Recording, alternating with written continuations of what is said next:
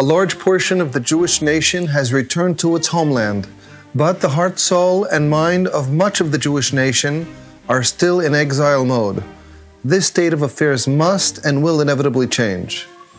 This is Torah Nation TV from Jerusalem, and we are speaking with the head of Machon Shiloh, Rabbi David Bar Chaim. Shalom, Rabbi Bar Chaim. Shalom. When Jews wake up in the morning, they're supposed to say, Modeh Ani. What is the source for this practice? That is a very easy question to answer, because essentially there is no source for the practice of saying Modeh Ani upon waking. And I will explain. This text is not known in the Talmud or in the time of the Rishonim. It was actually authored about 400 or 500 years ago by a certain author of a book called Seder Hayom, and is quoted by the Magen Avraham in the end of Siman Daled in the Shulchan Aruch. And the reason for the authoring of this very brief prayer or statement, Modeh Ani lefanecha, etc., is as follows. We find in the Talmud, both Talmudim in fact, that upon waking, a Jew is supposed to say not Modeh Ani, but rather Baracha. According to the Talmud Bavli, the Baracha that one must recite immediately upon waking is Elohai neshama shenotata bi toharahi, etc. This is a well-known Baracha. It appears in any Siddur you may use or care to pick up. And according to the Talmud Yerushalmi, the Nusach is somewhat different, although the content is similar, and that is, it's a bracha which begins with Baruch Atah Hashem, as any bracha begins normally.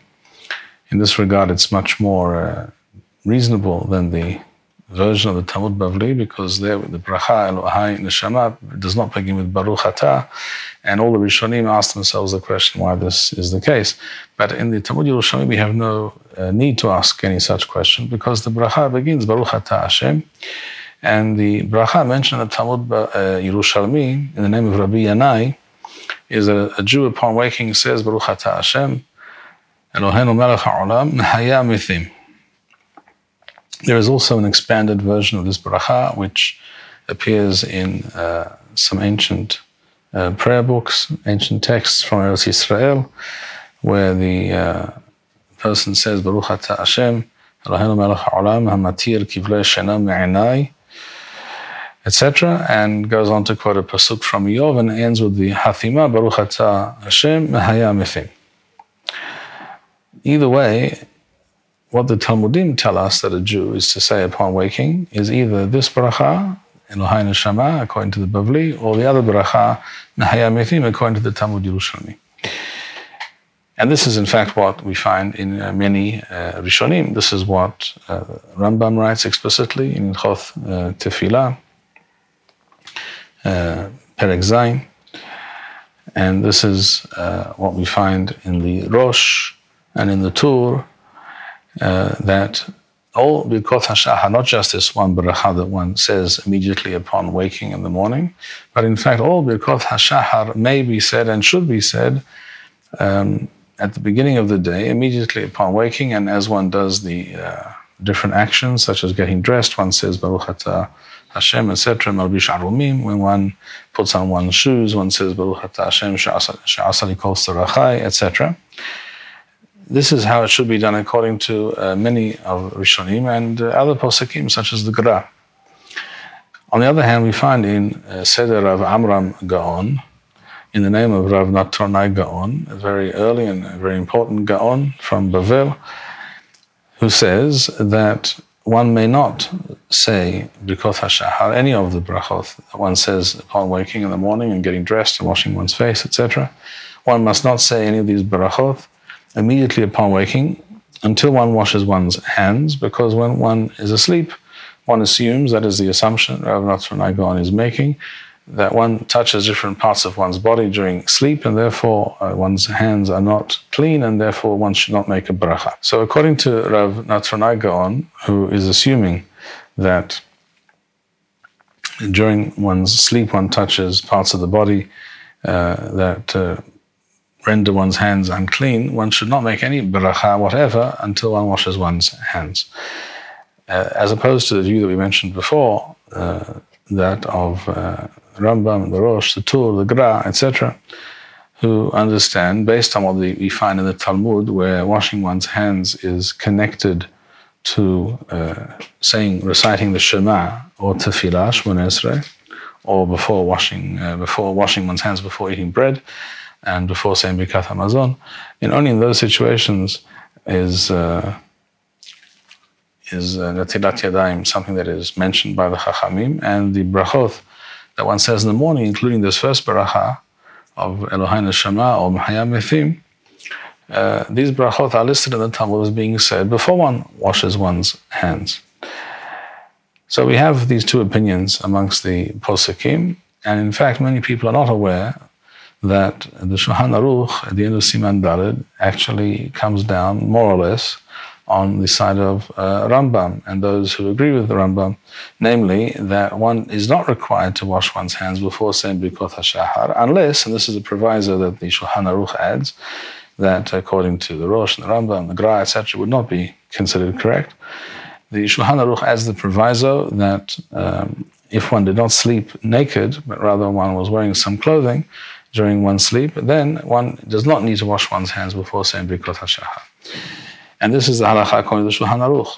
The thing, however, is that as with a number of other halachot, many other halachot and practices, in fact, based on what it says in the Zohar and other Kabbalistic writings, the view that has become more accepted over recent centuries is that one must not, that is absolutely asur, according to this view, according to the Zohar and other sources, it is asur based on Kabbalah to recite any bracha, any mention of Hashem's name, or to study Torah or anything of the sort until one washes one's hands, and that is not necessarily connected to saying Shema or Tefillah, etc.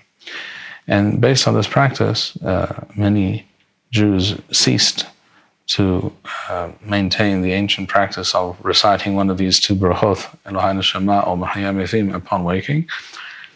And then, of course, we have the question of, well, if I'm not saying what the Talmud says I should say when I wake up, what in fact should I say immediately upon waking? And for this reason, this very brief text of Modeh Ani was invented by one of the Aharonim, a book called Seder Hayom, offering this as a solution, as it were, a stopgap measure until one washes one's hands and one can say the relevant brachot.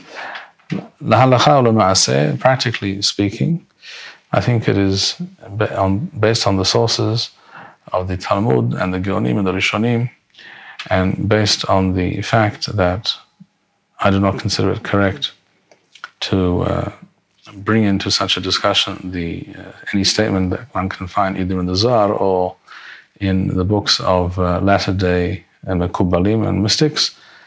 The correct practice is to recite one of those brachot, either according to the Talmud Bavli or the Talmud Yerushalmi, to recite that bracha immediately upon rising. That is to say, as soon as one opens one's eyes, as Rambam writes, even before getting out of bed.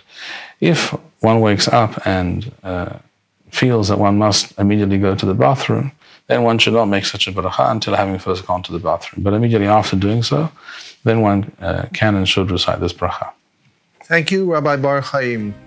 We would like to encourage our listeners to share these podcasts with friends and send in your responses. We would also like to suggest the following opportunity to our listeners. If you identify with Rabbi Bar Chaim's message and would like to sponsor or dedicate a podcast in honor or memory of a loved one, if you would like to obtain Birkon Nusach Eretz Yisrael or invite the rabbi for a speaking engagement, please email us at office@machonshilo.org.